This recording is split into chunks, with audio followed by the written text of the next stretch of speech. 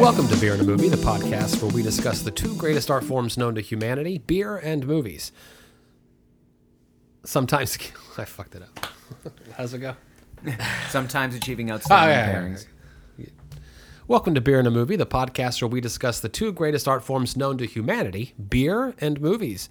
Sometimes giving ourselves... Fuck it, I don't want to do this. Somebody else do it. I saw you psych yourself up as you started. You leaned to the side. You took a big deep breath as if to indicate that you were about to Sometimes fail. achieving outstanding pairings, but other times giving ourselves the opportunities to wash the terrible taste of failure from our mouths. My name is Joe Hilliard. There you go.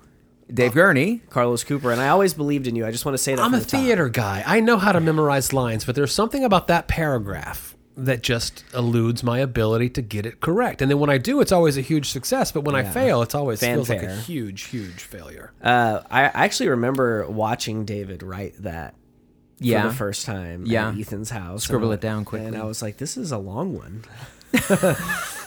I wanted to capture the essence of what we're doing on the podcast. It's as good and concise a synopsis of what we do here as you could ever possibly hope for. It's just that what we do here is so and highbrow. it's malleable. You can change. I change words. Is it? I change words. Joe says discuss. I think that's where it started. I say combine. That's usually where I go. Well, but we are going to combine and discuss two great things, beer and movies. Hopefully they're both great things. Let's dive in.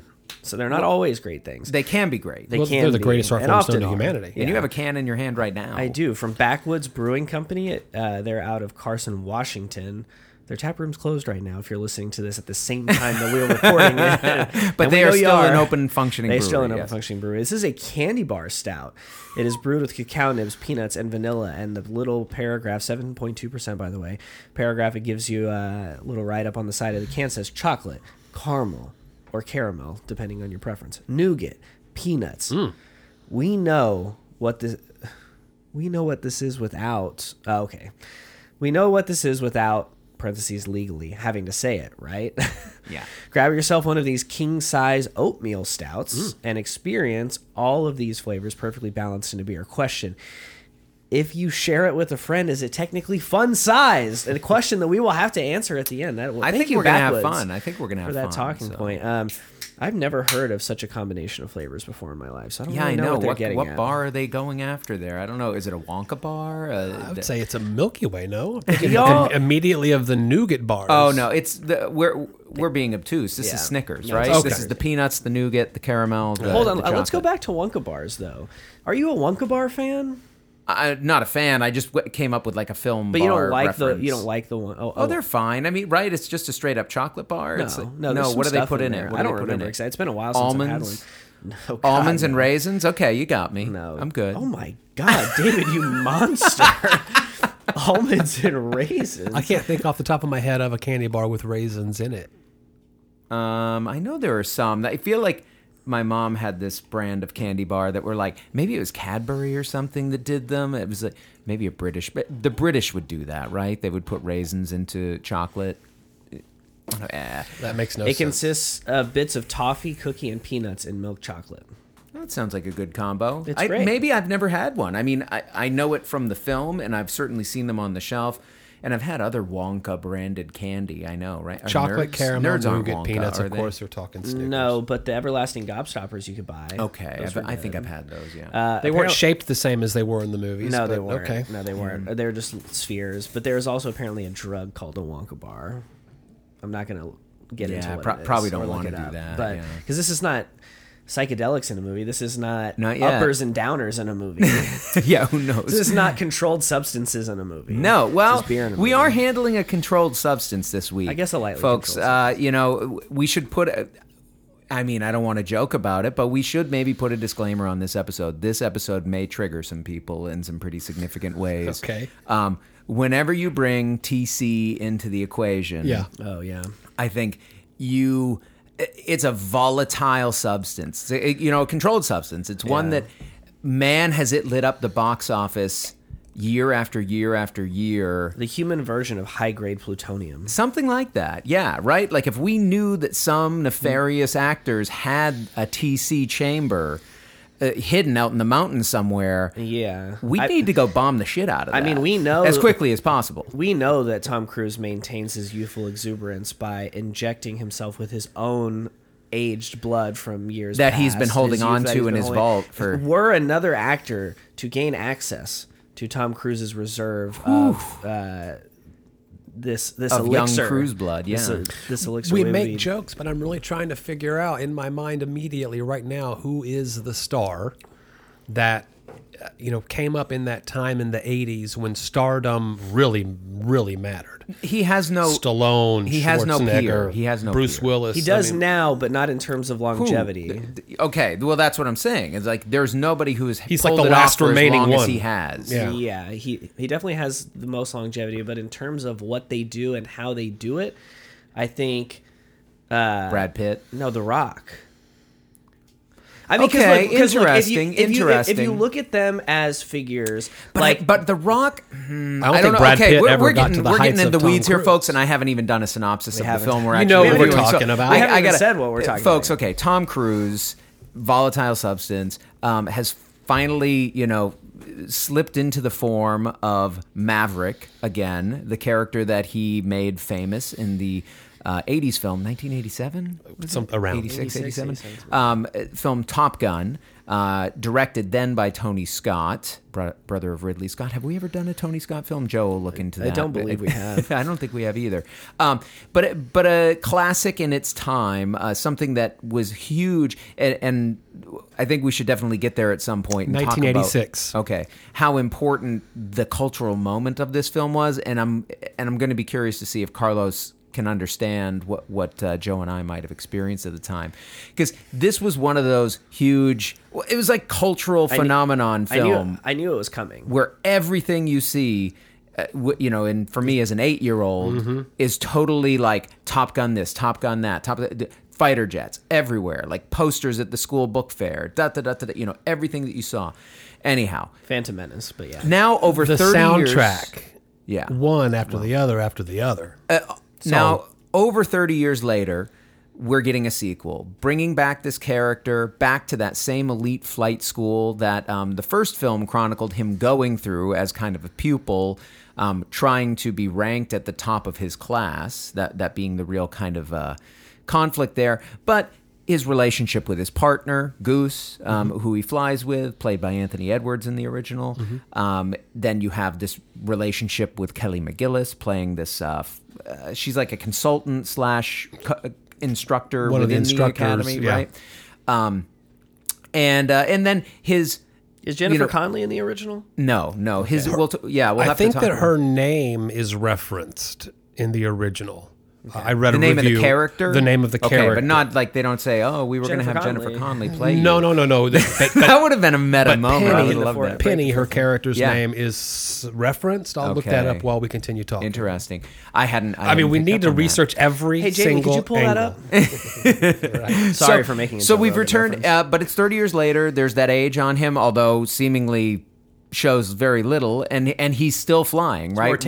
Where we pick up the story is he is now a test pilot of sorts, flying these kind of newer jets for the Navy, testing them out before they're deployed and battle. Super high speed. Like when we catch him at the beginning, he's pursuing Mach 10. He's pursuing being able to withstand Mach 10 while flying, and have the craft withstand that as well. Yeah. So, but quickly gets drawn into the school, a new crop of students there that he's trying to coach on this new mission that's going to send them off into dangerous enemy territory, where they're going to bomb out this little spot that really needs to be hit perfectly. We have a lot of talk about missiles making it into their chamber, and just the right way. It's beautiful, guys, right? So it's many elements of the original, the same school, the same character, but more advanced in age, but still as willfully disobedient towards all authority figures, because he knows better, he's a maverick. folks. He knows better. Well, and he knows better. He's not just a maverick. He's hyper intelligent maverick who can always see there is a way to get this done, but it is the most daredevil-y way that we could possibly do it. But it has to be done that way. Yeah, and just a quick I feel like clarification is that it's not the Top Gun school. It's like they take everybody that graduated top of their class. Well, this group, right? Yeah. This is they've gathered some. There should be a much bigger age difference between them, all of them, if that's the case, because they have graduated like years. If they're all top of their class, then they could not have all been. They're in the all same supposed class. to be like 21 to 25. That's not that different. I guess it depends on how many classes they have. Although he was 4 years back, they keep talking about how he was delayed 4 years in his career, so he's probably in his mid-20s at least, or supposed to be. Yeah. Anyway, but yeah, a lot of interesting things about this movie. Very little is ever explained. Don't need it. About what? See, this is you never watched the first one, right? Well, so okay, so we'll get to, let's tackle that first, all right? Since it's going to come up again, let's just get that out of the way. I almost watched the first one before seeing this film, and then I was like, you know what? They're going to bring up my age anyway. They're going to bring up the fact that like I wasn't there in the. Let me just lean into the fact that I wasn't alive when this movie came out. Mm-hmm. I never saw the movie, and let me go into it as the only person in the group that even has the opportunity to see this movie without having seen the first one. Right. And because, a big part of this movie is how long it has been since the first one came out, right? And like you saw, spoiler alerts, folks, David and I were in the same theater. I was sitting right behind him. It was a magnificent experience for me. That's a spoiler? Okay. That's not a spoiler. It was going to come up sooner or later. It was. Yeah. But you saw, just as I did, there were a lot of like teenagers in that theater. Oh, sure. There was a lot of like kids that very family audience kind of. Yeah. I took a group of 7 from 16 to 67. Yeah, so there you go. Exactly. The 60-year-olds in our group were the most eager to see this again. Sure. We talked about the Legacy sequel a lot during the Scream when we talked about the 2022 Scream a few weeks ago. Yeah. I walked out. We all had this conversation that, as far as Legacy sequel goes, the idea that we're going to introduce new characters, which we haven't really even discussed, but the new younger crew, and then Tom Cruise, the older Iceman. Yeah.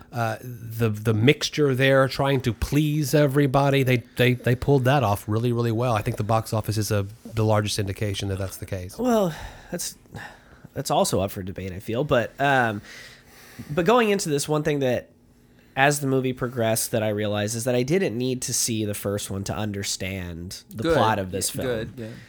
I did, however, need to see it to care about it in a significant way. Because, I know that Goose dies in the film because it's referenced in Meet the Parents. Yeah. You know the scene I'm talking about? Yeah. Because Owen Wilson's character and the actress whose name I'm forgetting that plays Ben Stiller's love interest. Right, I can't. They have a Top Gun thing that they do with each other where they call each other by the nicknames or whatever, Iceman and whatever. And then Ben Stiller gets a little jealous and is like, well, can I be Goose or whatever? She's like, no, Goose dies in the end, So I knew that already. I knew enough about it just from having absorbed as much pop culture as I have over the years. But I didn't really care that much about it, because of that. And it's not that I didn't care. I don't know if I care about these characters. Well, and that's what I was about to say is it's not that I necessarily, that I don't think that not caring hindered my enjoyment of the film, but I could tell that there were people in the theater that cared a lot. The guy that was wearing the back-to-back World War II champs shirt cared a lot about these characters. There were people. I didn't see that. There were one. folks he was that are right screening, next to you. I just didn't look at his shirt. We live in a naval training town. Yeah. And there were plenty of people, 10 people there scattered around, not in a group, wearing their flight. That's how they wearing do it. their flight they jackets. embed themselves. There were people in costume and flight suits at ours.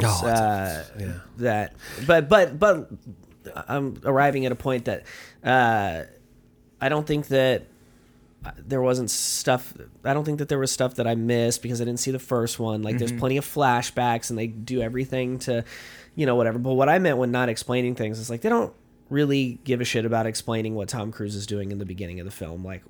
Why is that important? What is the objective of the thing he's in? Well, he's still okay. I think that opening is he is still at the top of his game. He's able to do things that nobody else does. And it's establishing that Maverick is still the same guy 30 years later, pushing the boundaries of what these jets are supposed to be able to do. That's a big part of the first film, is that, like, it defines his character. He's constantly doing things that the upper brass tell him, you can't do that with our planes. You're going to destroy our planes. And he's just like, watch me go, guys. but that's not even what's happening there, is because they're trying to specifically design a plane that can do these things. He's just the one flying. Well, they are, but they're about to shut down the program. Ed Harris, love seeing a nice little sprinkle of Ed Harris. Like, you just get like a chef's, like little pinch of salt right on top of it, where it's like, ooh, give me some of that nice salty Ed Harris right at the beginning. And he's good at being salty. It's like a little amuse-bouche before we get into full buffet. Yeah, and then Top this Gun is Maverick. This is something that I did like about it, but the fact that they never really went out of their way to say which rogue nation was. Yeah. Oh no, that's perfect. Which I like that. I like that about it, but yeah. it's all. But and then, like,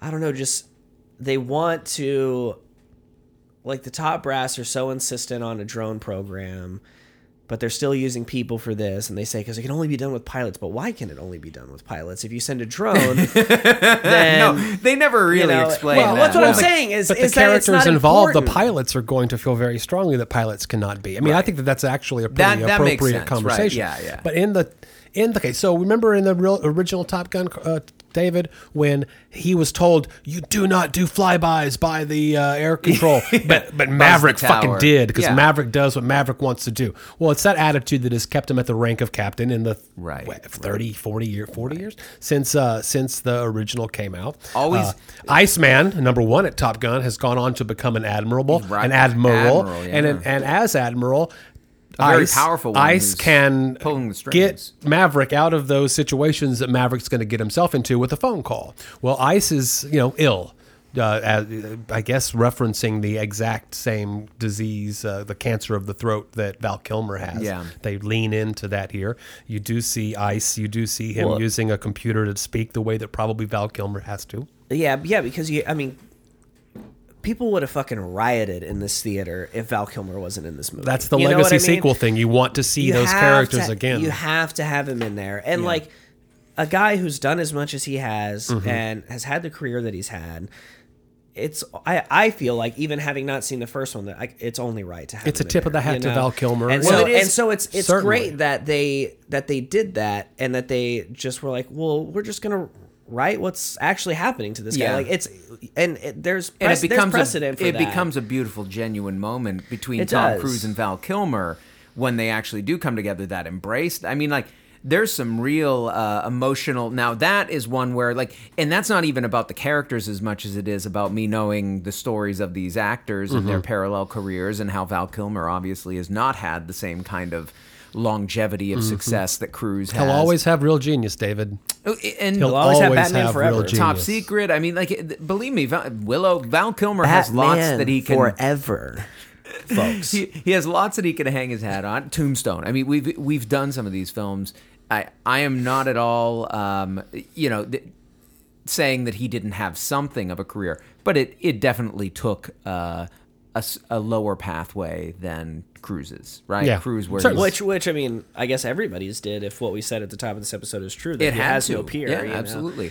I mean, think about it. The couple of actors who could have come back, who they don't. Well, I mean, one couldn't have really, unless we had done like an extended flashback thing or something. The Goose character, right? Anthony Edwards. So that kind of makes sense, and I think it was probably the right call not to try to write something like that would have been allowed them to do that. Yeah, I think it so. Would have there is, but Meg Ryan, where they explain her not being there. Explain her away. But I thought it was an interesting choice. She was the wife of Goose.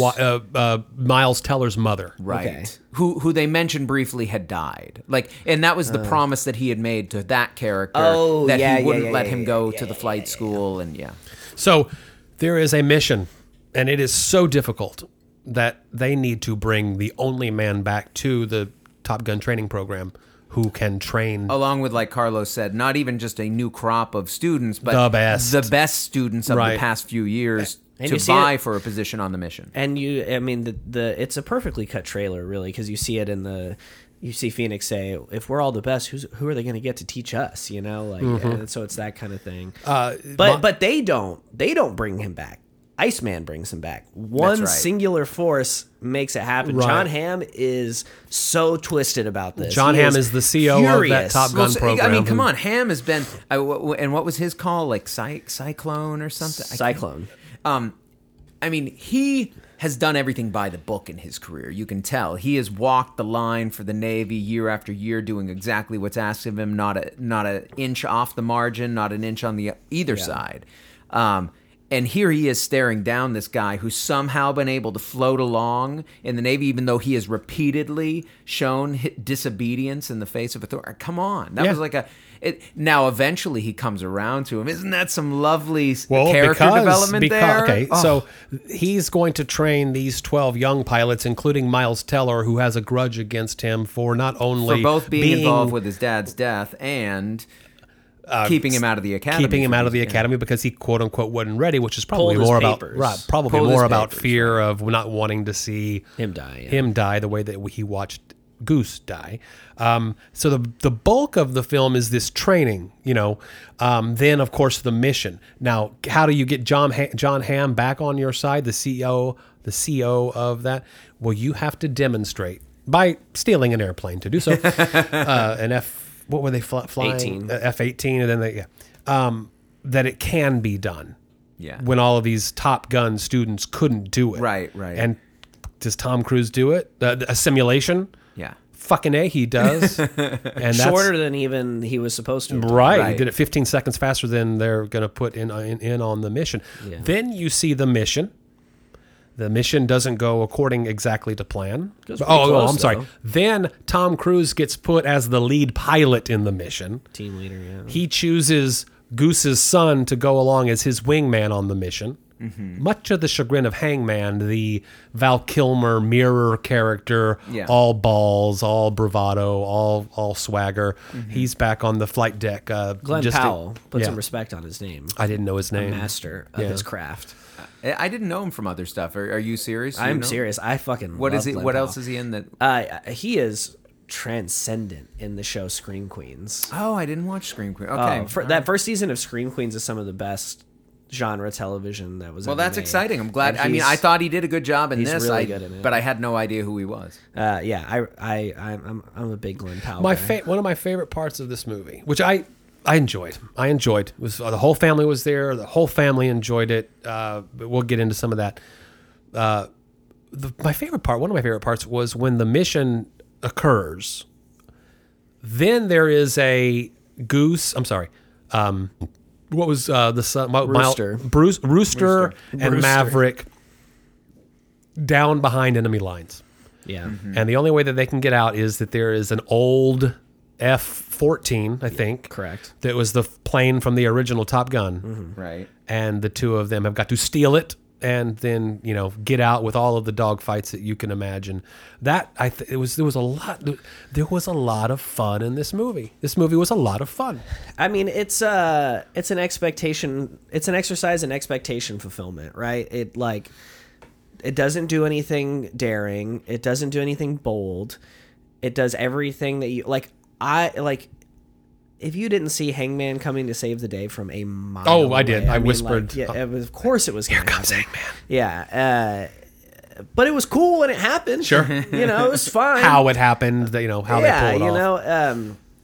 You knew that going into the mission, Rooster was going to fly too slow, and he was going to lag behind, and he was going to have to push himself to that next level. He was going to have a moment of epiphany where I can do it. You knew as soon as Maverick went down that Rooster was going to turn around. That's essentially what happened to Maverick in the first film. That you're seeing echoes of a lot of the same beats that you had in the first story. It's like The Force Awakens, where it's like, oh, that movie is just A New Hope, but recast. Except, with the big difference being that in the first film, it's about the kind of tragic dissolution of the couple, that Goose and Maverick, due to Goose dying, right? I mean, they lose their bond, they're no longer... And so then it's the despondent Maverick trying to find within himself the ability to achieve these heights of success that he thought he'd only been able to with Goose. You know what I mean? Finding it in himself. Here, instead, you see him bonding with the younger, Rooster, and them creating this bond that eventually saves them both and is able to get them through the mission and all that. So there's kind of an interesting mirror thing, but very similar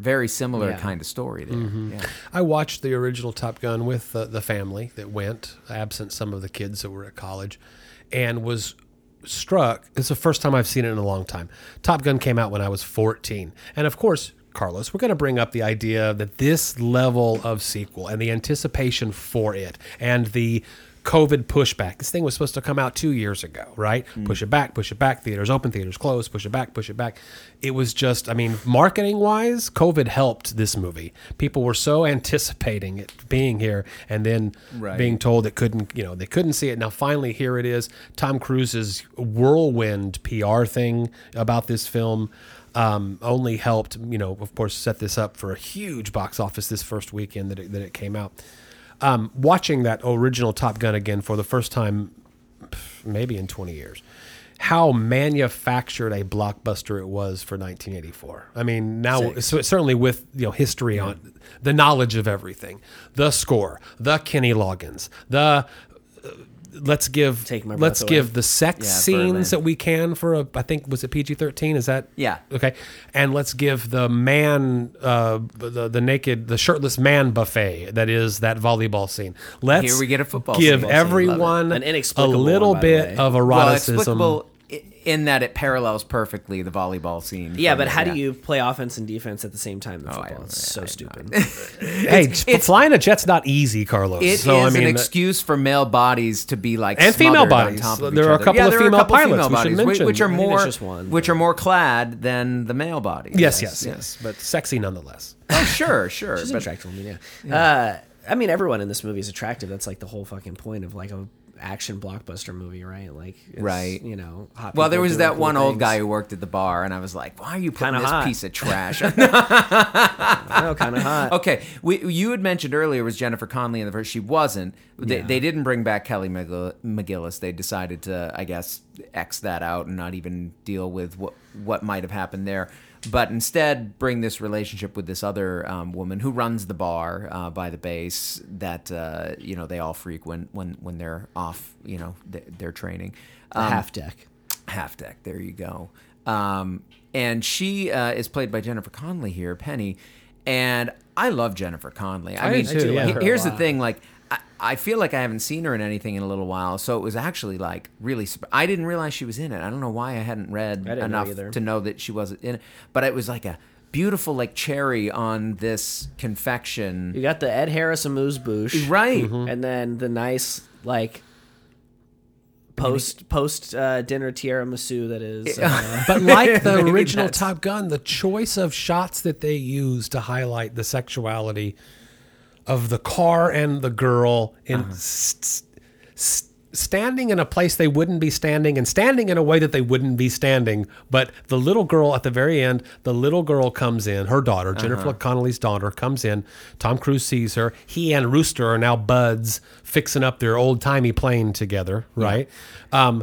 And the little girl there means the mom is there, but the mom didn't come in with the little girl. She's cocked up on the side of the super cool convertible so that we get a shot of the sexy woman on the sexy car. Yeah. That kind of manufacturing is A, on the nose, but B, I think really satisfies a specific type of audience. It's what the people that went to see this movie wanted to see. Well, and that's what I was saying is like this film, it goes beyond just movies. I mean, this is a movie for sure, right? And movies are back, folks, right? People are going to the movies again. This is one of those moments. I mean, we've had a few already. Spider-Man was a big one, but like this is going to be another one that gets touted as like biggest box office ever for an opening Tom Cruise film, biggest blah, blah, blah.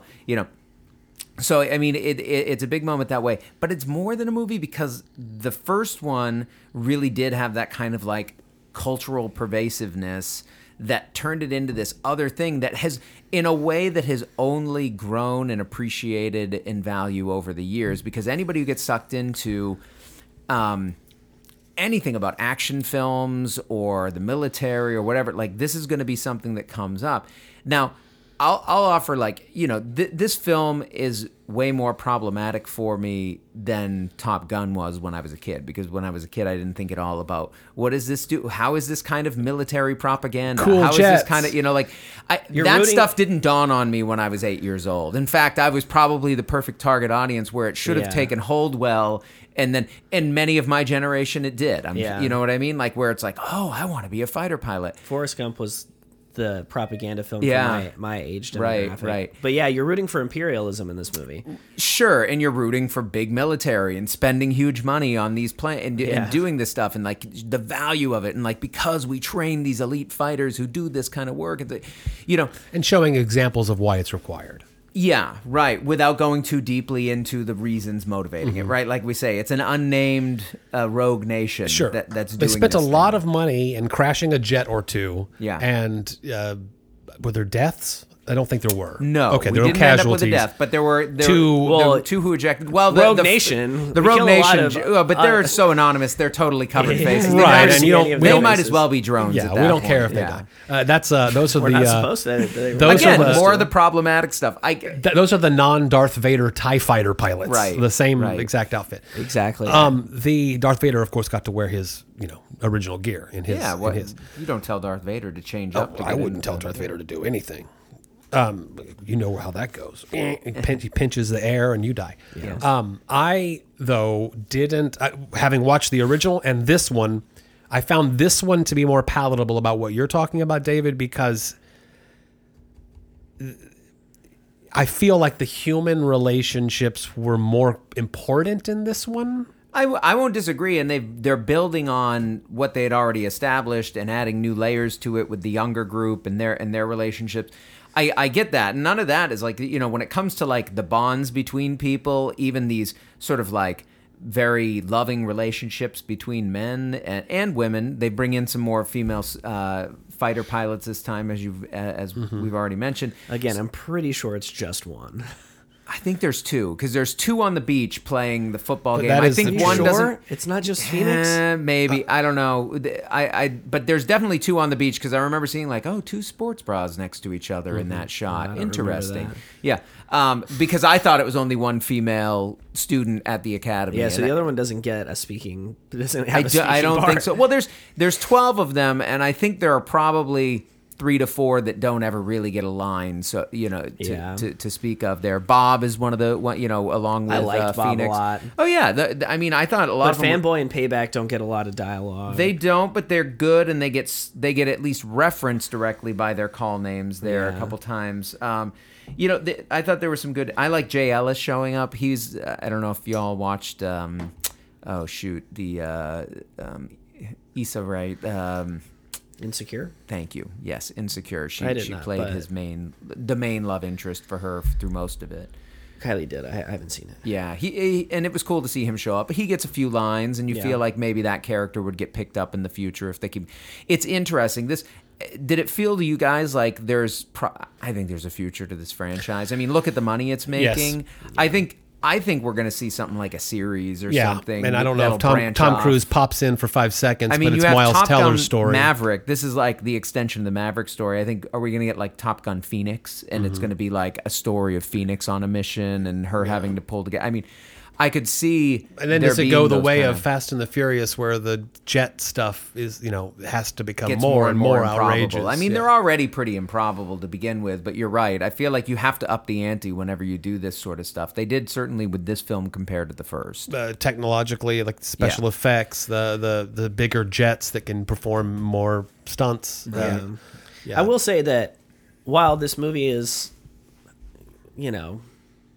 sugar basically. It's high fructose corn syrup. It is definitely this is the worst for you kind of junk food movie that you can possibly consume. Don't watch this all the time, folks. Sparingly. Take a little bit. Eat a few vegetables. Yeah, there's no nutritional value to this movie at all. The fighter jet sequences make it worth it. Oh, they're amazing. Really they're fucking amazing. Cool. The sound design is like Aaron actually complained when it came out, and even before the film started, and it was just the Tom Cruise intro where he's like, "Thank you so much for being back at the movies." Y'all were at Alamo? Yeah. Okay. she's like, wow, it got really loud. Like, the volume just jumped up, and it kind of stayed there. It was a pretty loud. The IMAX was loud, but no one was, I don't think, was complaining. No, Yeah, I mean, the fighter jet sequences are cool. Yeah. The sound design in them is great. The way they decided, or the way they position the camera, where you can see, but also because of how tight the shots are, kind of feel when they're going like on their side and like stuff like that. It's like it's a very visceral kind of action that isn't purely CGI that I appreciate a lot. Yeah. And so that, for me, walking out of it, Kylie was like, other than the fact that I was like mortified by some of the audience members and how like, hoorah, go America they were. It was still a fun movie-going experience. While I watched this at home, God, no. It wouldn't have even a fraction of the impact that it had seeing it in the theater. But was it cool? Yes. I think that for the legacy sequel aspect of it, I don't know. It's fun, but I don't know if this movie will have the cultural impact that the original Top Gun did when we're looking back at it 20, 30 years. Well, it's impossible. You can't first and replicate foremost, it. it's impossible. It's a ripple of that original. It can't be a new. My problem with what I believe to be inevitable sequels, because everyone in the car on the way home said the same thing. That now we're going to pick up. Well, the theory we had was that we pick up with Miles Teller. Sure. I think as he goes. I expect forward. Rooster will be a part of whatever this franchise becomes going forward. Right, but is that? And you put it into Marvel territory. Well, this made so much money. Well, we're going to spit one out every 2 to 3 years. Top Gun, Rooster. Top Gun, Hangman. And they become less special in as much as I do think this is a sugar, high fructose movie, that it is special in that there are now 2, and we are revisiting this thing that not only enthralled the hearts of 1986, but generations have been raised on this because of how much their parents or grandparents loved it. Yeah. If you start spitting them out every once in a while, then now we're getting to a thing where it's like they're not special. It's the same story over and over and over, because this is very much the same story as the first film with a couple of little twists that are different. For as crazy and nefarious as Tom Cruise is, and we really haven't addressed that sort of stuff. We did it at the beginning a little bit. We kind of hinted at it, I feel like, more than addressed it head on. The guy understands the movie business as well as any actor does, and that's, I think, a large part of his longevity. Obviously, he has this weird youthful thing that he can maintain a youthful image well into his getting close to 60 at this point. Yeah. Physique, all of it. Yeah, so I mean that's part of it, but another part he doesn't do anything else. Right. The other part is picking the projects and producing those. I mean, he's been sort of behind the scenes pulling the strings for a long, long time too with other people. That he's going to, I think, as long as he's involved with this franchise, he's going to be aware of that kind of thing that, Joe, you're talking about. Like, if they do overkill with this, if they go into a cycle of like what Disney is doing with Star Wars, okay, this may not last that much longer. But if you wait the right amount of time and you allow for enough years to have passed for a new kind of central conflict to develop, and I don't know what that is here with Rooster, and how that sort of evolves. Is there another generation that comes in behind him? Then I feel like that's the kind of franchise development you're going to see here more likely than the just pumping out as many as you can one after the other.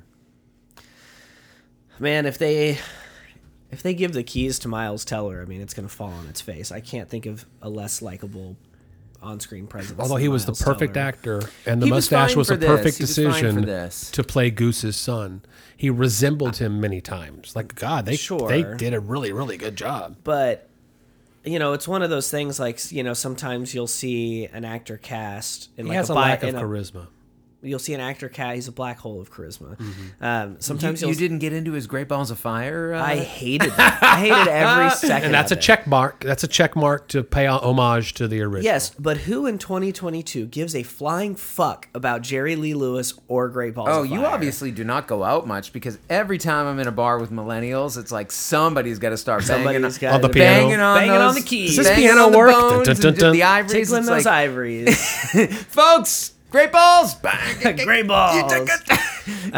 Those check boxes. The Harold Faltermeyer score at the very beginning, the opening title card, check. Oh, danger zone at the beginning, check. The montage of taking off and landing on the aircraft carrier, check. It was kind of a fun game to play, bingo. I guess, but you can't even play it, Carlos. You didn't see the first one. Well, no, but playing that kind of bingo isn't interesting in general. It's a bingo where we all lose. None of us win. Well, it's just boring. Why is it? Why no? Doing the Joe. Why is it? Let's fight. Why? That's what you say to me all the time. Why is it interesting to be shown something you've already seen before? It's giving the audience exactly what they wanted for this experience. I think especially when you've waited this many years to do it. Like I hear what you're saying, Carlos, and I think there would have been a revolt if they didn't show Iceman. That's a check. Most sequels doing this level of referencing of the original, it would be over the top and ridiculous. But that's because most sequels are made within a decade of the first film. This one is made 3 decades later. People have been salivating, like chomping at the bit for this thing. These scenes aren't just scenes that you happen to see, a few years ago. For a lot of people, these are things that they've seen repeatedly. Like, again, every time it comes on cable, I got to make the time to watch Top Gun. It's that kind of movie, and you heard it in the audience. Like, for some people, not me personally, but for some people, it is that kind of like, yes. Did you hear whenever Maverick's plane went down, someone in the back of our theater was like, "Oh no, like super loud." Also, if their world almost came crashing down. If this movie had any balls whatsoever, it would have killed him. It should have killed him. No, I think it's better to have the buddy coda where they steal the F-14. The discerning filmmaker, or like the filmmaker part of my brain, not the marketing part of my brain, but the filmmaker artist part of my brain. What a deeper, richer story if it's actually. But it seemed like they were setting it up a little bit. Like there were a couple of things where I was like, they're gonna kill this motherfucker. I know it, and people are gonna be so distraught. That they even got you to believe that was possible. That's kind of a feat in itself. I guess, but also some of that is my naivete, having not seen the original and having not, I should have looked around the room. Well, the original did kill Goose. I mean, so expecting a big death in this film was not that is one thing it did not check off from that standpoint. Right. Like, it did not give us that kind of moment. But I think because the first one had set that as a potential outcome, it lends itself to feeling that the stakes are that high, and you could lose Maverick, you could lose Rooster. One of these characters that they're supposedly putting up as being one that you should care about could be taken away. Yeah, I like Miles Teller in Whiplash. Period. Done. I've never seen that movie, but I don't like it.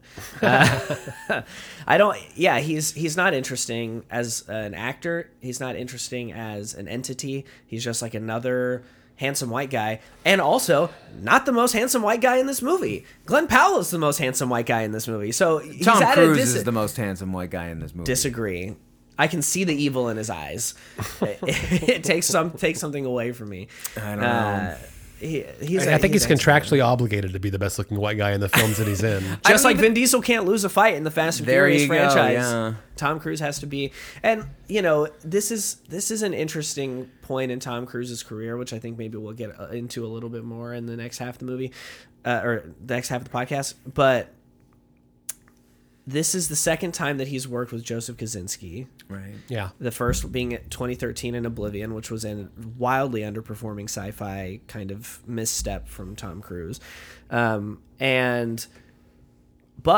for a guy who has never made an original film with a director more than twice, this is his 5th collaboration, I think. Maybe 6th. No, the 5th to be released, with Christopher McQuarrie, I believe is the guy's name, who's directing the new Mission Impossible movies. Yeah, right. He co-wrote the film we're going to talk about in the second half. He co-wrote this film. They've done 2 Mission Impossible films together. They co-wrote another film. And what does it say about Tom Cruise as an actor that no director really wants to work with him more than twice? Is it the director not wanting to work with him, or him not or that he doesn't want to work with them? I don't know. That's a good question. But I also think that from a film lover's point of view, we're in the decline of Tom Cruise's career. From an average casual moviegoer fan and a box office perspective, obviously it's an uptick. But there was this period where he tried to do more original projects. It didn't work. And so now he's just going back to doing more Mission Impossible movies and more Top Gun. And I don't know, just find the whole thing very uninteresting. And I think that because of how uninteresting his film selections are at this point in his career, the only thing that's really holding on is the propaganda spread by the Church of Scientology. I'm sure there's some kind of underground nefarious network going on there to keep him in the public eye. And then the fact that he does all his own stunts, and the fact that he's still like handsome at 60. But if he didn't do all of his own stunts, would anybody ever talk about this guy again? Or would they would just be like, oh yeah, there was another kind of Tom Cruise movie that people wanted to go see and eat popcorn during? You know, I don't know. The brand of the film that he has been putting out, Top Gun is a standalone item that's going to make more money than the average thing. The movie we talk about in the second half, you're talking about Oblivion. These are films that are more recent that aren't making, they're making some money, but not that what you expect. And I think it goes back to what we talked about at the beginning, and that is that he's the sole survivor of that 80s boom when the star got the $20 million up front because it was so important. I don't think that's as important as it is now. If you're talking about Marvel movies, it is because you want Iron Man to be Iron Man and Spider-Man to be Spider-Man. But here, it's him. I think it'll be interesting to see where he goes from here. If it's not just Top Gun sequels, there's another Mission Impossible Part 1. Yeah. What do you, I'm not familiar. When the trailer showed before Top Gun for Mission Impossible Dawn of Reckoning or Reckoning Dawn or something like that, it said that Mission Impossible... It's Dead Reckoning. Dead Reckoning, sorry. Mission Impossible Dead Reckoning Part 1. Oh, there's two then, at least. Dead Reckoning 1 and Dead Reckoning 2. So he's stretching this next sequel into 2 films. It'll be interesting to see how much money... It'll be interesting to see if the audience continues to follow this. Well, there will be a huge marketing campaign for some crazy stunt he did where he could have died. See, I turned off those Mission Impossible movies a long time ago. Well, same. Because Tom Cruise doesn't get me there. but they're still discussed because he's doing the Halo fall. He's on the side of the plane. He's scaling and they're a still building, making the money. And I think that's in large part why. Let's see what happens. Yeah, I mean, he is a star in the way that stars are stars. He is a box office draw that pulls people in. Now, when he does the smaller, more kind of quirky projects, that quote unquote, I mean, on his scale, he has had some failures. You're right, and I think almost all failures. Not exactly. In the last 15 years, he's had a few that have kind of done what they were supposed to do, but not in the well, maybe 15 is a little bit of a stretch, but I think. Jack Reacher wasn't really, that was more an action film. But Edge of Tomorrow, which we're going to talk about in the second half, I mean, now I'm kind of leaking into what we're going to be talking about. So why don't we just talk about the beer and then we can pick up this conversation. High fructose corn syrup of a film, enjoyable enough. A high fructose corn syrup type of beer, lots of adjuncts. On the can, straight up telling you it wants you to be drinking a candy bar. Also enjoyable or no? I think it is. I mean, I think it pulls off the flavor that it's going for. I definitely get Snickers vibes from it. I enjoyed that beer a lot. I'm not such a... I'm a fan of the weird. So an oatmeal stout, I'm going to try that just because it's a little different than when you say stout, right? So you got to use oats in the malt bill, and when you might not normally. I love a good gimmick if they pull it off. They're telling you exactly with tongue in cheek that they're not telling you. Right. King size, all of the ingredients of a Snicker bar. We're not legally allowed to say Snicker bar, but that's exactly what we're doing.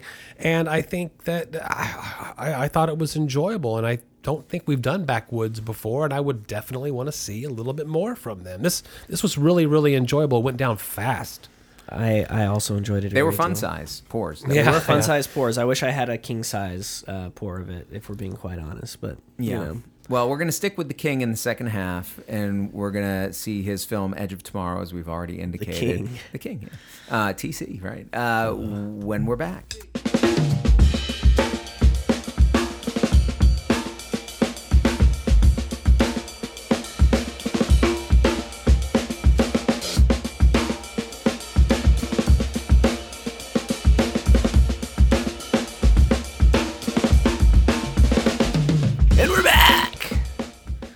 All right, folks, we're back with probably not the most appropriate pairing that we could have had, given some of the other options that we found out about. Well, you already indicated, right? That there was this other film that he did with the very same director. Oblivion, yeah. Would have made more sense maybe.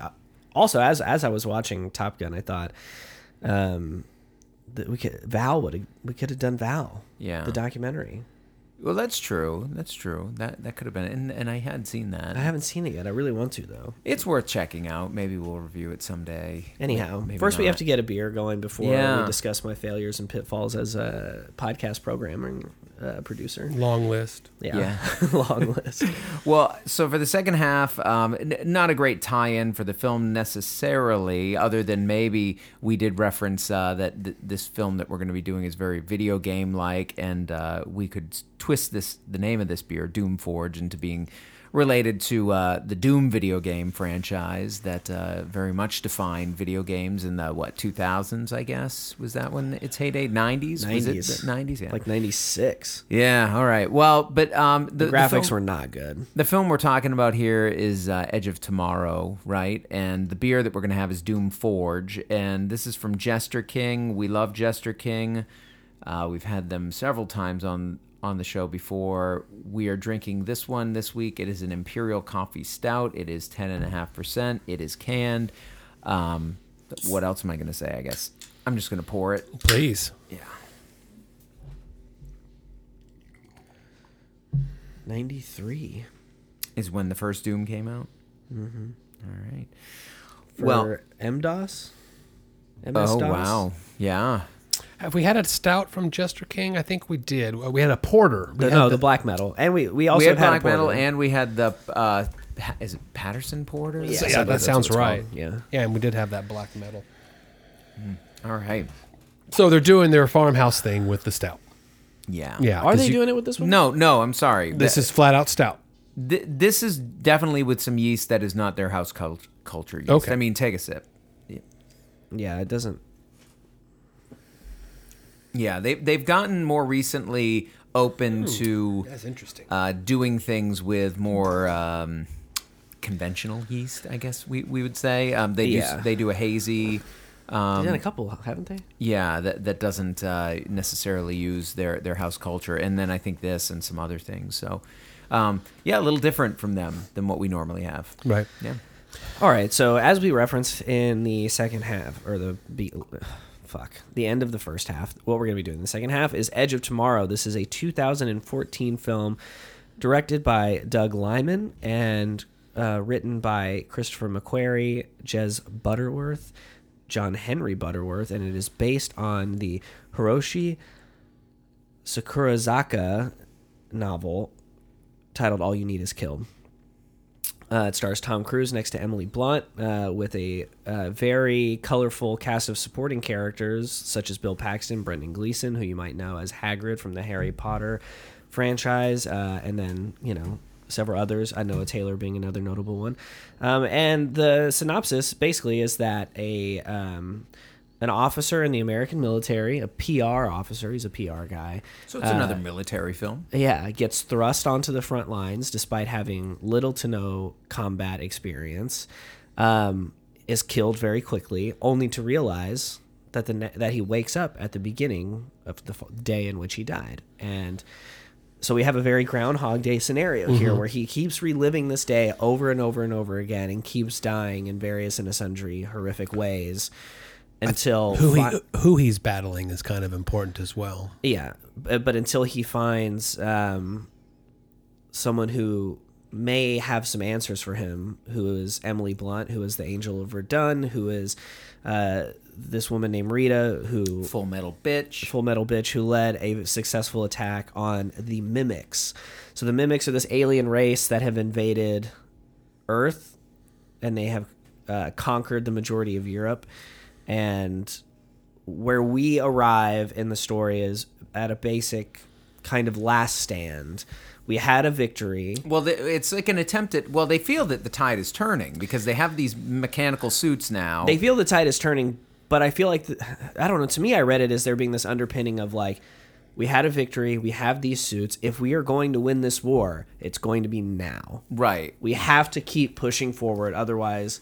Agreed. They're going to keep spreading, and but I think they're doing it. The military here, the American in coordination with the British military, are doing it with the sense that they can make this they've turned the tide. They can make this work. They need to now It's also a critical push point. back the villains. It's also a critical point in the Mimics like takeover of Europe. They're about to get into London. Like we need to stop before they get into another metropolitan area, large metropolitan they're about area. to expand outside of just mainland Europe. Right. And yeah, so we follow Tom Cruise, who's William Cage, I believe. Is William his first name? That's a good... Cage is definitely yes, his it name. is. They always call him Cage. Call him though. Cage. Yeah.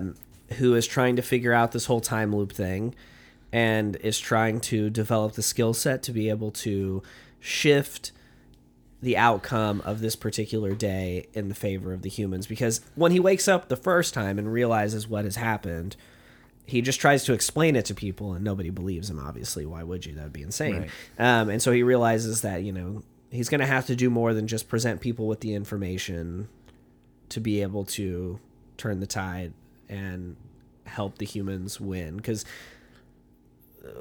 the whole first sequence before he dies for the first time, I mean, it's a very Beach of Normandy invasion type of thing where they're just massacred by these mimics. Because Everybody the mimics dies. know they're coming. They know they're coming. They're walking into a forces trap. think that they have a chance, that they're coming on to European soil and they're going to be able to push them back.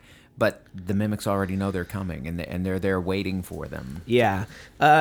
Well, which gets into the difference with Groundhog Day. We never know why Bill Murray's going through that. We know what gets him out of it, finding love with Andy McDowell. Yeah. But there is a reason given for what's happening here. He's connected to the mimics. That's true, yeah. When you get the blood of a specific type of alien that's called... when you kill an alpha... it bled on him, and it passed this ability to control time onto him. Well, this tetheredness to the Omega, which is like the which Omega has the ability to control time. If we kill the Omega, that we can kill reset everybody. Yeah. and keep them cycling until the outcome is the way they want their it favor, to be. yeah. And when he finally does connect with Emily Blunt quickly realizes that what had happened to her is now happening to Tom Cruise. And she lost her ability to stay tethered to the Omega and keep reliving this day until she got it right, because she was injured on the battlefield, didn't die. Yeah.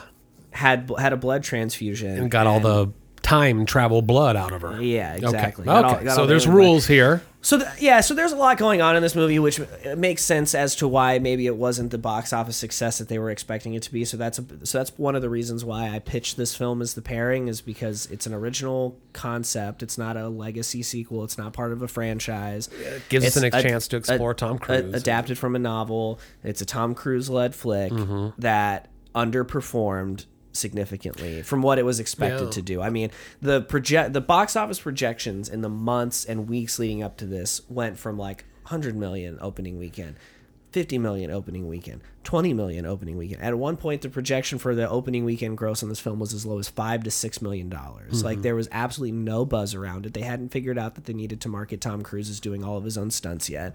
And I was glad that you did it, because I believe that in the time since this film came out and kind of underperformed at the box office, that it has on DVD probably at the time and now streaming, that people have found this movie and really, really like it. I have heard, and you need to see this Edge of Tomorrow, even if you ignored it when it first came out, many times. Yes, and it was received well critically at the time. Yeah. Critics liked it, much like what we talked about with Men. Critics loved the movie. Audiences didn't really respond to it or even bother to go see it.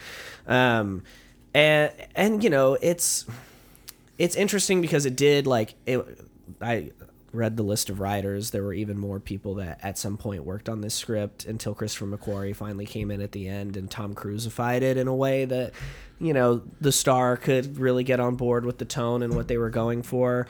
It has had some influence in it made 27 and some change $1 million on home video, which is a substantial amount of money. It's currently being developed into a series. That's what I've heard on HBO Max. There was for years a sequel, maybe. Yes, and last year Emily Blunt was on Howard Stern talking about the possibility of a sequel, and her number one reason for why it most likely will never happen is just the cost of this movie. Yeah. This movie costs a ton of money. It looks expensive. And because Bill Paxton. Paxton has passed away. There's no reason to have a sequel if Bill Paxton's Yeah. around. Respect to Bill Paxton. Hell He's yeah, a I was Bill so happy Paxton. to see Great him in a piece at big. the beginning of the film. He's- I was happy to First see act him in is a big really- sci-fi role again. I really was. And he delivers that performance.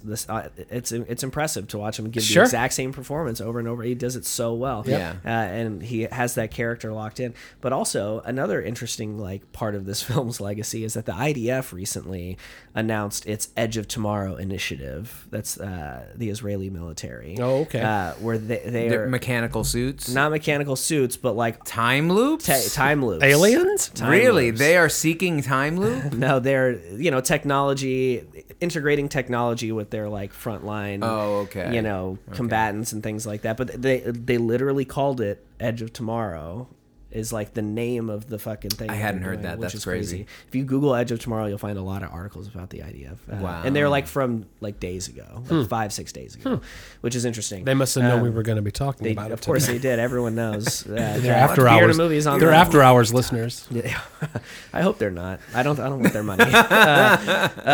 But yeah, just a really interesting film that has had a really weird life cycle. You know what I mean? And A little bit of a disappointment initially, but has turned into something with enough respect and ultimately earned enough money to be profitable that is now on the verge of, it seems, becoming more of a franchise potentially with the series that may be although the series is part of the litigation between Warner Brothers and Village Roadshow Pictures that was prompted by the Matrix Resurrections box office underperforming. Oh, okay.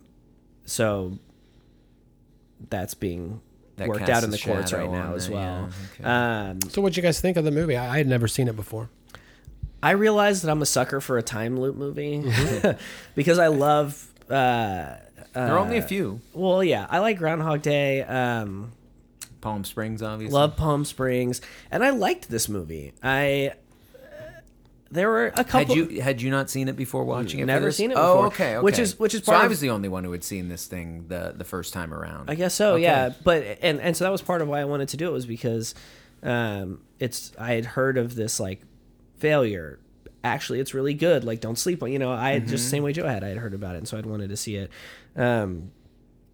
But I thought, there were a few moments in it where, Noah Taylor's character at one point says something to the effect of their only weakness is humanity. And I was like, oh, fuck you, And then, of course, when Cage and Rita kiss at the end, I was like, oh, fuck you. That was stupid. Yeah. But for the most part, I thought it was enjoyable. I thought the I know action some people get thrown sequences- off by that. It That's doesn't- giving the audience what they I was might gonna want. say, But that's and it why I doesn't- don't like it. And it Okay. doesn't feel that forced to me either, just because They'd been through a traumatic some of the thing conversations together. they've had, and I know that she's restarting every time, but he obviously She's known him isn't. a day, and she initiates the kiss. But then she's been through the experience before herself, and so I'm That's sure true. can put herself into that, oh, he's lived this for a year now. You know what I mean? Well, However many. she had her own Rita in her experience. Someone who's Right. mentioned, whose name I don't remember, but Tom Cruise mentions this name. Right. And she gets really upset about it and Yeah. talks about how she watched him die 1,000 times, or Yeah. hundreds of times, or whatever. Yeah. So yeah, she can relate. I don't mind a time loop movie, and you're right, David. There's only a handful. I know of the three of us. I believe, Carlos, that you're the largest fan of Palm Springs. Yeah, it's But Palm amazing. Springs, imagine that pitch. It's like Groundhog Day, but and imagine But we're this- going to tell It's you why like it's Edge of happening. Tomorrow, but much smaller budget. Right, So we don't- right. Imagine, right, exactly. Imagine this pitch though. It's like Groundhog Day with aliens. It's like Groundhog Day with Tom Cruise. And big fucking suits. It's War Groundhog Day. sure, is and the Groundhog suits Day. are straight out of something alien. I don't know. Well, Starship Troopers. Did, I don't did this know. come out before or after Pacific Rim? Around the same time. I mean, think it it's was around right the around same time, 'cause, but I mean, there's obviously also- Pacific Rim's there a was bigger another scale, but- film, right? Aliens. She Iron Man. uses the. Well, sure. The Iron fir- Man is a version of that for well, sure. but yeah. the villain in the first Iron Man, Jeff Bridges, is pretty parallel to the suits. But I think a lot of credit should be given to this movie for building functional suits. they wore those things, you know. They, in between takes, they had to have the suits suspended by a wire to like take some of the stress off their bodies because these suits weigh. Oh, I didn't realize that. I assumed I was watching a bunch of CGI. Nope, they were anywhere between 85 to 130 pound suits that they made. That the characters and the actors actually wore and maneuvered in, and all. And there was an interview where Tom Cruise and Emily Blunt were asked about it, and Emily Blunt said something about how it was really important to them that the suits be real, that they wear them during the action sequences, because it informs so much about the world and how those people would actually move in those suits and how that would like affect the combat and the choreography and things like that. So if there's one thing I'll give Tom Cruise, it's that he's a practical man, and I love practical effects. And as long as there's someone out there championing like actually making shit and like shooting it, like I can get behind that, you know, because I think the suits look cool. Like there's a lot about this movie that looks cool. Like the alien fighting and all is fine and dandy. It's a human relationship. It's kinetic to me that is the most enjoyable. Tom Cruise and his charisma that he has, whether you like it or not, and how he's figuring out the time loop. And he's a movie star. Let's not mince words. As days goes by, he's got to remove himself from the platoon to get to Emily Blunt after he finds out where she's going, where she's training. Kills himself a couple times. Kills himself a couple times as he knows he has to roll underneath a truck and use the cover of the truck to hide his escape. So that fails a few times. Then he gets. But let's pause on that real quick, because for such a small moment, it's really one of my favorite sequences when he's first trying that for the first time. Yeah, because it's a situation you could imagine being in, right? Of having and it's part of that video more game grounded, element of the film where there's this like very particular little like obstacle you need to overcome. Yeah.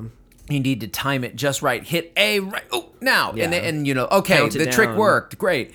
But if you do it just a second too early or a second too late, you're going to get crushed by the truck. On day one, he's got no respect for from his platoon that he's been forced to join. J Squad. And he knows that he has to get them to follow him into battle over the course of the 12 hours or whatever it is. So mining them for details so that he can prove himself to be from the future past, however you want to look at it. Yeah. I enjoyed that aspect of it very, very much. There's a mad scientist character that you have in these kind of films often that knows everything about everything but isn't believed about anything. Right. So Emily Blunt knows him. They get to introduce to Tom Cruise, and then, but once it starts getting into the Omega and the Alpha and I lose a lot of interest. It's all just science fiction mumbo jumbo to get you to some kind of spectacular end. I thought it actually did a pretty good job of balancing all that, where it didn't bog down in the minutia too much. It would kind of set up like, because there's three things. Well, this is the next thing that needs to happen.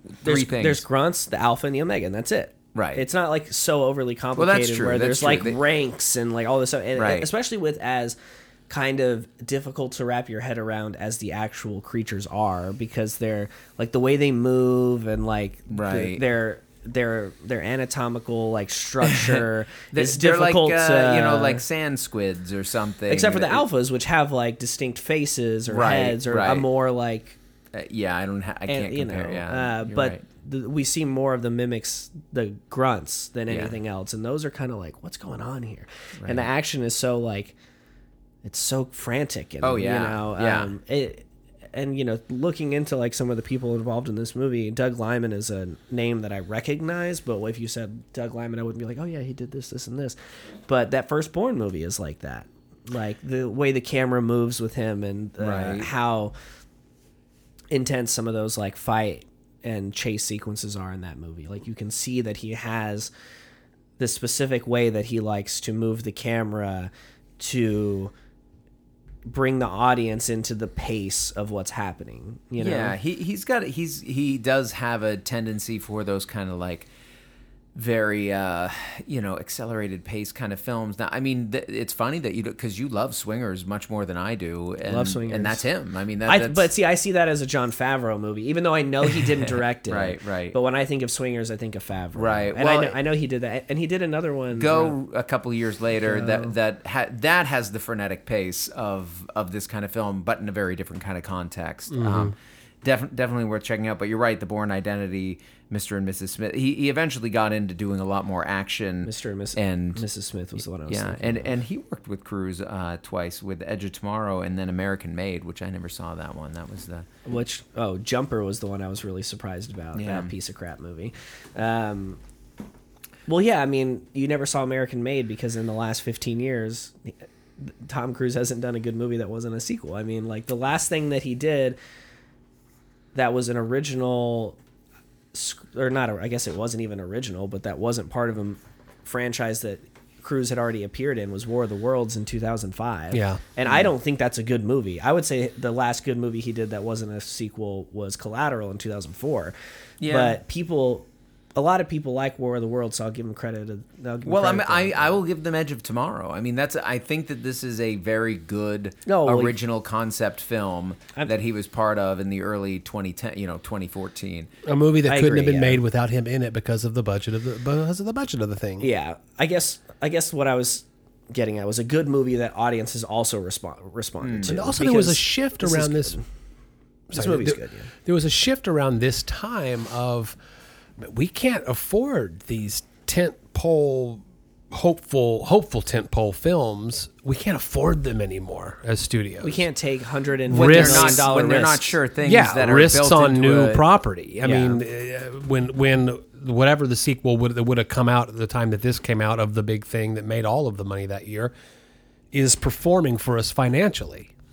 Yeah. Yeah. It's a tough thing to ask a studio to spend $200 to $300 million on, and Tom Cruise is the only thing that's going to get you in that theater. I mean, outside of more aliens doing different alien stuff. Now I think more so than then, Emily Blunt would have. Well, I think people found this movie by going backward on Emily Blunt.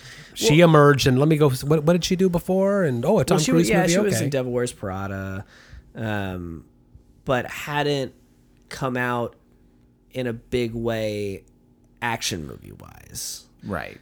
I don't think she'd had a big Sicario. I was going to say Sicario was right after this. I think, yeah. But even around that the same time. But it's definitely a film, different kind of action, more of a gritty. I would put this more on par with Quiet Place for her in terms of her filmography, even though that's more horror than it is Jungle science fiction. Cruise. It has the alien element. Much smaller budget. Yeah. Much smaller budget, yeah. But Jungle Cruise. There's a lot of physicality in Jungle Cruise, man. I haven't seen it. I've seen it more than once. I hate to say.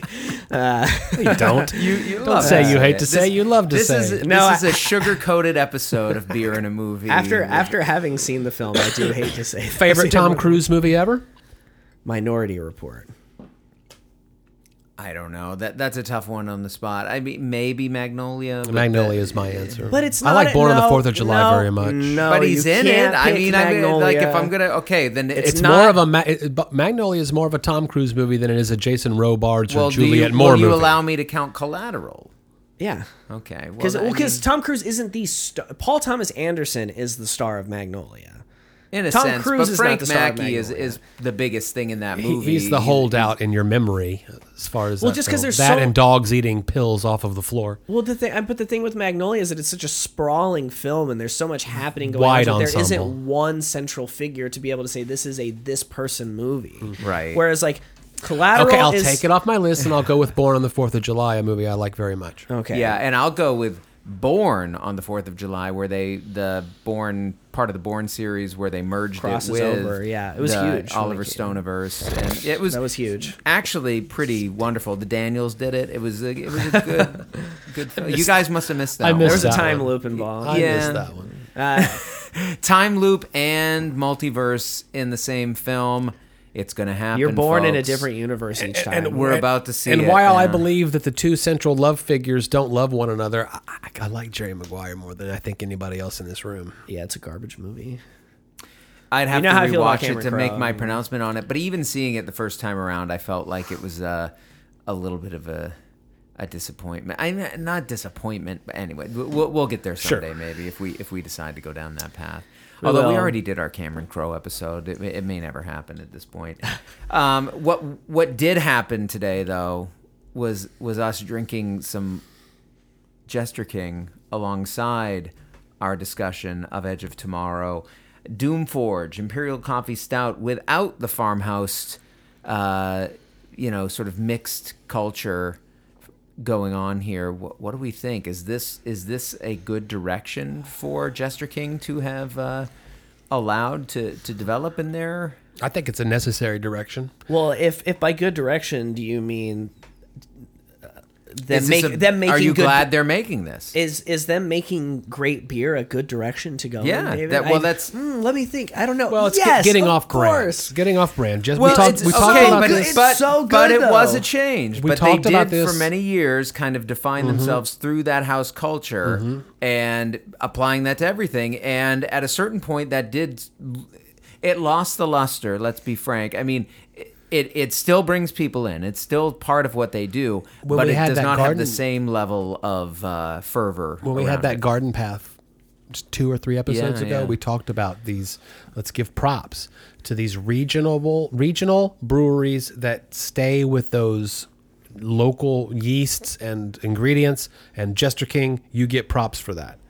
But if you are a business that does the same thing again and again and again, you really have to rely on your market wanting the same thing again and again and again. So I think that those kinds of breweries will find themselves, especially as I don't buy any stories about craft beer on its way out or, whatever, even though, I mean, the COVID hurt the craft beer and industry as it did many, many industries. But you've got to diversify your product, I think, to stay relevant. And so therefore Jester King has to do something like this. And if they're going to do it like this, I'll buy it. Yeah. This was delicious. It took me a few sips to get into. Yeah. And I don't know why. Because it's not a typical Imperial Coffee Stout. We've had 100 of them on the show. You know what I mean? It's an oatmeal stout, I think. It's an Imperial Coffee Stout. Oh, I thought it was an No, oatmeal that was the stout. first beer we had. The king size was the oatmeal stout. Probably because it was so different from the first one. We went from a very sweet adjunct heavy to coffee's an adjunct, but it's a more traditional complementing You see it flavor in Imperial to a stout. stouts often, It's, But there's tale as old as time. But there's What it is? no. I just like that reference. If you had sung it, I would have even laughed harder. It is too congested right now. There's a wang to it though that I can't. That I want to just call like a Jester King. That's interesting because I feel like there's more of a chung. If you don't know what a wang is, I can't help you. But do y'all we've had, like I said, we've had many Imperial Coffee Stouts on the show. There's something We've just definitely had different coffee about stouts, this. yeah. What is it? Am I I think it's just there's a lot of bitter coffee? there's a lot of alcohol. What I is feel the like there's ABV? I don't know. 10.5. Okay. Well, that's a lot, but I feel like you can kind of taste it a little bit. Maybe on the finish. I mean, there's it's that got kind of- it's got a great body to it. It sticks does. around. It's like I got grounds in my glass is empty, and yet I cannot possibly get it free of the remainder. I mean, it's stuck. There is some that's just sticking to the sides of the glass. I think it just kind of nails the Imperial Coffee Stout. I kind of hear what you're saying, Joe. That there's something standout about it. I'm not complaining. To me, it's unique. Are you sure? It's unique in a good way, but I don't. It's got a wang though. It's got a wang, and my vocabulary is evading me as far as being able to accurately describe on a beer podcast what I'm talking about. I'd like to say that it's a combination of the zings and the zangs and the other words that beer people use. zips and zaps. I can't do that with this. So You're I'm just gonna aspiring to be quiet. the Dr. Seuss of I beer liked it very reviews. much. I liked it very much, and it took me 2 sips to get there. And I think you're right, Carlos. That had to do with that heavy sugar on the first half of the show. Yeah, it was quite a pivot that we made. Yeah, just like it was quite a pivot that we made from a legacy sequel to a more original, higher concept sci-fi movie. But you know what? That's what we do here. We do these kinds of things. And then, one of the great things about this podcast which before I get into the whole spiel, which if you've listened to the show, you already know what it's going to be. But I say every week that one of the greatest things about this podcast is that the conversation continues after the episode has concluded. And I feel like no episode, no week has been more evidence of this than this last week. How do you figure? There was a vibrant discussion of men. Oh, sure. Yeah. In the after hours. No, on the Discord. Yeah, on the Discord. Sorry. With the community. Sorry, No, you guys are both on your phones. It's fine. I'm not sorry. doing anything over here. Yeah, we're so used to you doing the spiel. That's when David and I get on our phones. The Discord, I thought, was very pleasant this week. Yeah, men. A lot of discussion about men, But I find that about men in general, like the movie. Sure, The people are discussing this in very sides of the spectrum way. Yeah, but I think it was particularly lively this week, not just because it's a film that has so much to talk about, because it's a film that you can come at from so many different perspectives, and it's a film that when we finished the episode, we weren't even done talking about yet. Yeah. You know, and so even though, I mean, I do say it every week and I do mean it every week, but this last week, if you're not on the Discord, you missed out on quite a bit this last week, because there was a lot happening in the Discord. But of course, I'll get to where you can find that in a second, but you can find us on all of your favorite social media channels: Twitter at Beer and Movie Show, Instagram at Beer and a Movie, Facebook.com/Beer and a Movie TX, beerandmoviepodcast.com is where you can find all the good stuff. You can find these curated collections of episodes. You can find the link to the Discord. You can find the link to our Patreon, which is patreon.com/Beer and a Movie Podcast. You can find a link to our merch, which is tpublic.com/user/Beer and a Movie. All of those things are there. Do not sleep on any of them. It's a great time over on the Discord. We're having a lot of interesting conversations. Memes are being shared. Film discourse is being had. I love it when people drop the beer that they're drinking. I do like from that. all over the country. I'm always sad when they drop it. I mean, like I see people can't get occasionally in Drop the it bar, in my and I'm mailbox. like, dude, you go slower, walk more carefully. But I also love it whenever Anthony pops in the Discord and tells me that I describe depression well. For a psychologist to tell me that, I'm like, oh yeah, I guess I am kind of fucked you're up. in touch with you. No. David's right. That's not the truth. If you're listening to this on Apple Podcasts, please rate, review, and subscribe. It really helps us to manipulate the algorithm to get the podcast in front of more people, which, you know, is something that we're always trying to do. Always trying to share our love of beer and movies with other beer and movie lovers. And this has been another high G episode of Beer and a Movie. Until next time. Talk to me, Goose.